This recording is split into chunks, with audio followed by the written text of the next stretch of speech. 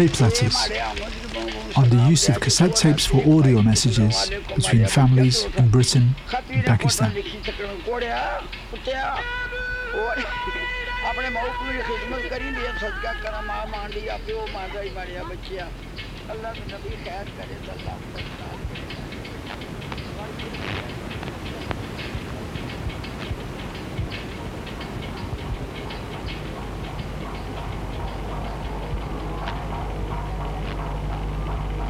Common jobs taken up by migrants were mainly in mills and factories, often based in northern areas of the UK, where there were greater opportunities at the time.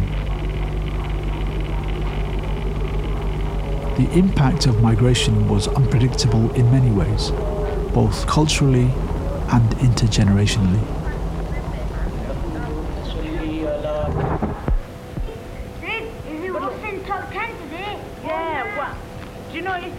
If you answer this tape right, tell me, write a letter and tell us what's happening on top of the pot.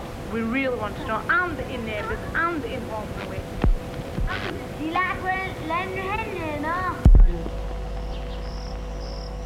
सारे बंदियां कराने की साथ माखा और सनफून आया तो बड़ी खुशी हुई बच्चे ने खुशी उम्मीद आया था हमने जाना है तो पूरी गड़ी को नहीं आई I think in Pakistan every person have a dream.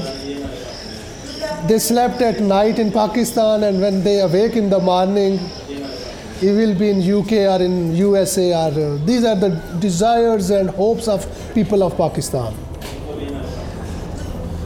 to improve their financial status and improve their life.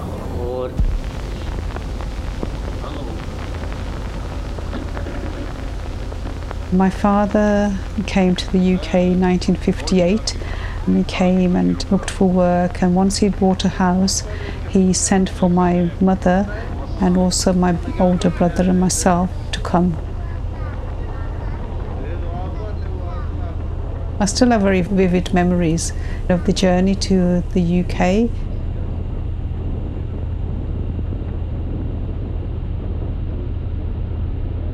One of the pilots came, I think we must have been the only children on there. He actually came and chatted with us, and I remember the stripes on his shirt or blazer or whatever he was wearing. I think it probably was English, but he actually spoke our language. I was wearing a gold necklace. He said, "Can I have your gold necklace?" Just sort of like chatting to me and teasing me a little bit as well.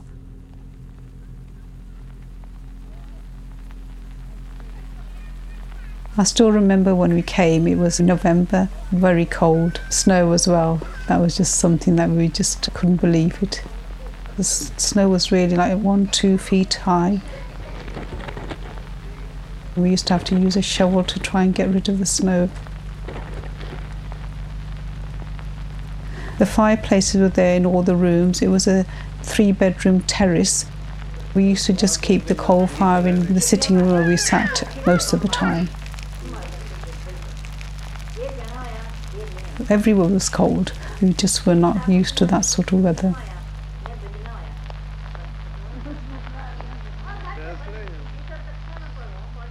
One anecdote quote from my mum, I think it's quite revealing about the 1960s. She said she came from Pakistan to England and she left a land of Technicolor to come to a monochrome place. She left Pakistan, Punjab, where all the girls wore really coloured clothing. They'd have piercings, nose ones, and all their ears were done and everything, because it's quite traditional culturally over there. She come here in Bradford, and the amount of soot and smoke from the factories had turned the town into something that was ultra grey. You know, there wasn't any colour here. The early Pakistani migration was down to engineering accident, which is really surprising to me. I kind of thought that poverty and opportunity were the things that were driving migration from Pakistan and India, and given the British colonial presence there and Commonwealth ties, relatively open borders, and that somehow Britain needed manpower post-Second World War. But there seems to be other sort of reasons. There's an engineering accident that happened in Mirpur that was flooded, and there was compensation that was paid to a lot of the families that were affected by it. They were the first wave of migrants that came over to the UK in the 50s and 60s.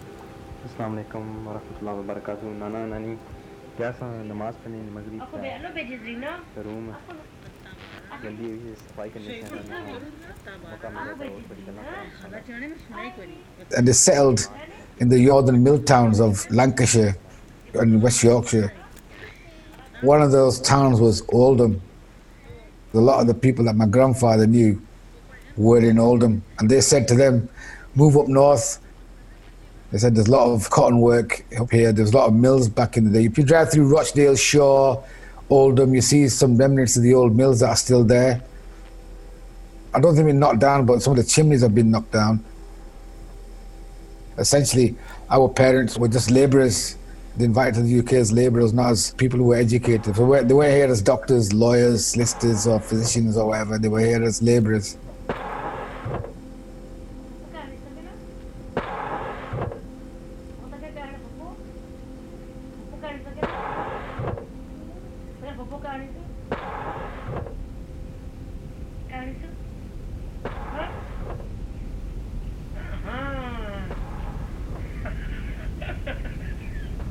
We come here in the 60s, mid to late 60s. After 5 years or so, there was an economic base of being able to travel backwards and forwards, especially in areas like Birmingham, in Bradford, in Oldham. There would be hardly any day that we didn't know somebody was going front to Pakistan. And a cassette was an easy thing to go take over, and sometimes be faster than a letter, really. Letters would take a week to get there, if they got there.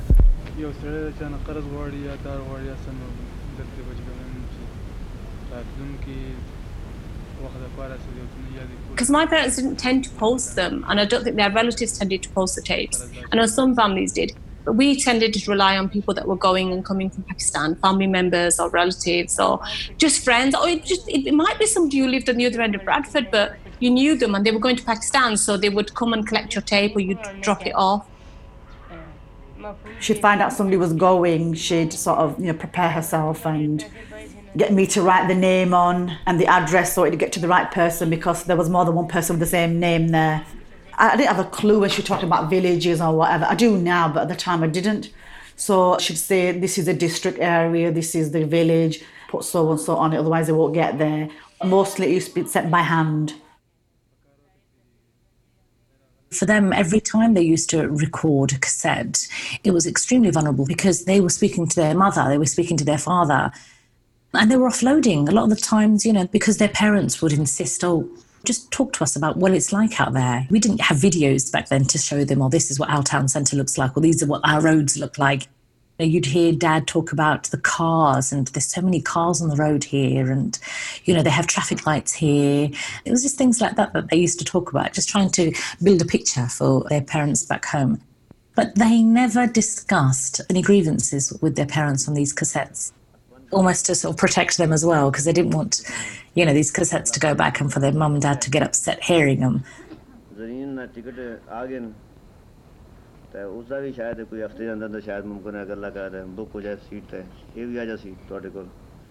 I think from a very young age, we were told by our parents, our elders, Gore marsane. Gore marsane. The Gore are going to beat you.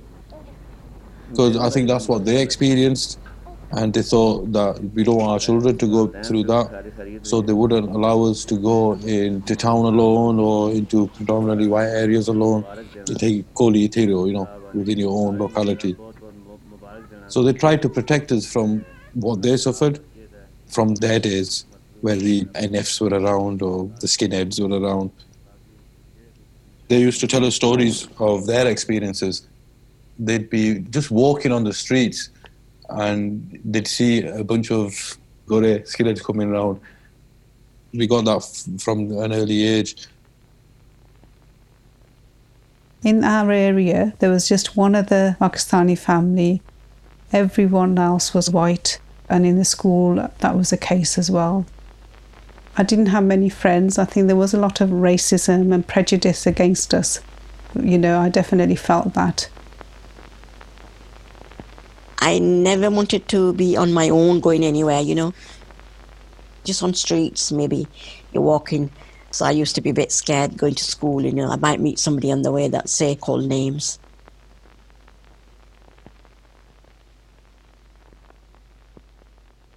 I don't know when and how Pakistan became the target for racism in that way.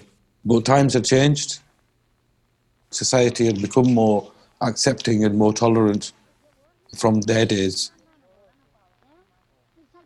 When they came over, their mission was to make a bit of money and go back.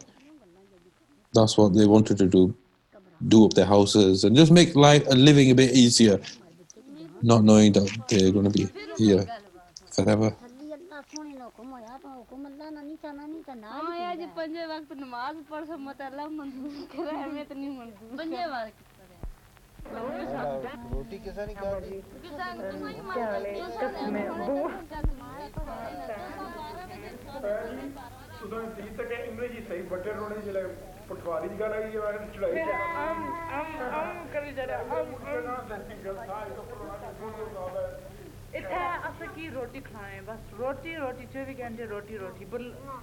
My brother and I both started school and neither of us spoke the language at all. In my class there was nobody else. So there was no such thing as, you know, teaching assistants or anything like that helping you with the language or anything like that. You just had to get on and learn. Both my brother and I, we picked up English and we learnt a lot really quickly. We used to come home, my brother and I, and we used to teach our mother. You know, we used to teach her all these words and she was so eager to learn the language. I always loved school, despite not having any friends or anything, you know. They had a competition in the whole school for the best handwriting, the pupil with the best handwriting, and I'm very proud to say that I won. I had a fountain pen as a prize, so I was very proud of that.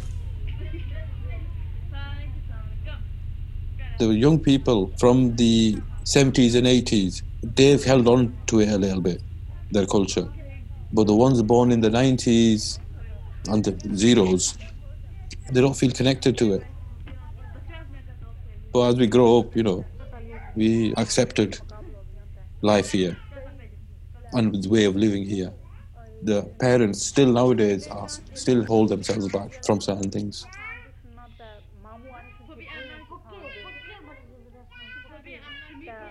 There's an Asian and a Brit identity was being formed because, I mean, for our parents, they're Asian, they're Pakistanis. So they kind of firmly rooted in that as an identity, whereas we were born here speaking a language that's different from our parents and being educated in ways that they had no idea about. But you've got this Asianness that's alongside, and it's kind of being formed around us and encouraged so that we don't lose sight of who we are. And I think different kids took it differently. Some kids rejected it entirely and some kids saw themselves entirely as Pakistanis, and some kids like me sort of lived parallel sort of lives and are sort of developing a central identity that's a combination of these two. So beautiful. You know, in the engagement film, right? Beautiful. In the engagement film that we recorded in Dundee, you see Sarah, she'd be holding this little. It's really, really nice. But there's something wrong with them. They're too small. This episode features archive material from the Tape Letters Oral History Project. Tape Letters is a Modus Arts production. Presented by Wajid Yassin, audio production and sound design by Oliver Sanders, produced by Leona Fensome and James Ibrahim Hadrell. The executive producer is Lucia Scazzocchio. For more information, head to tapeletters.com.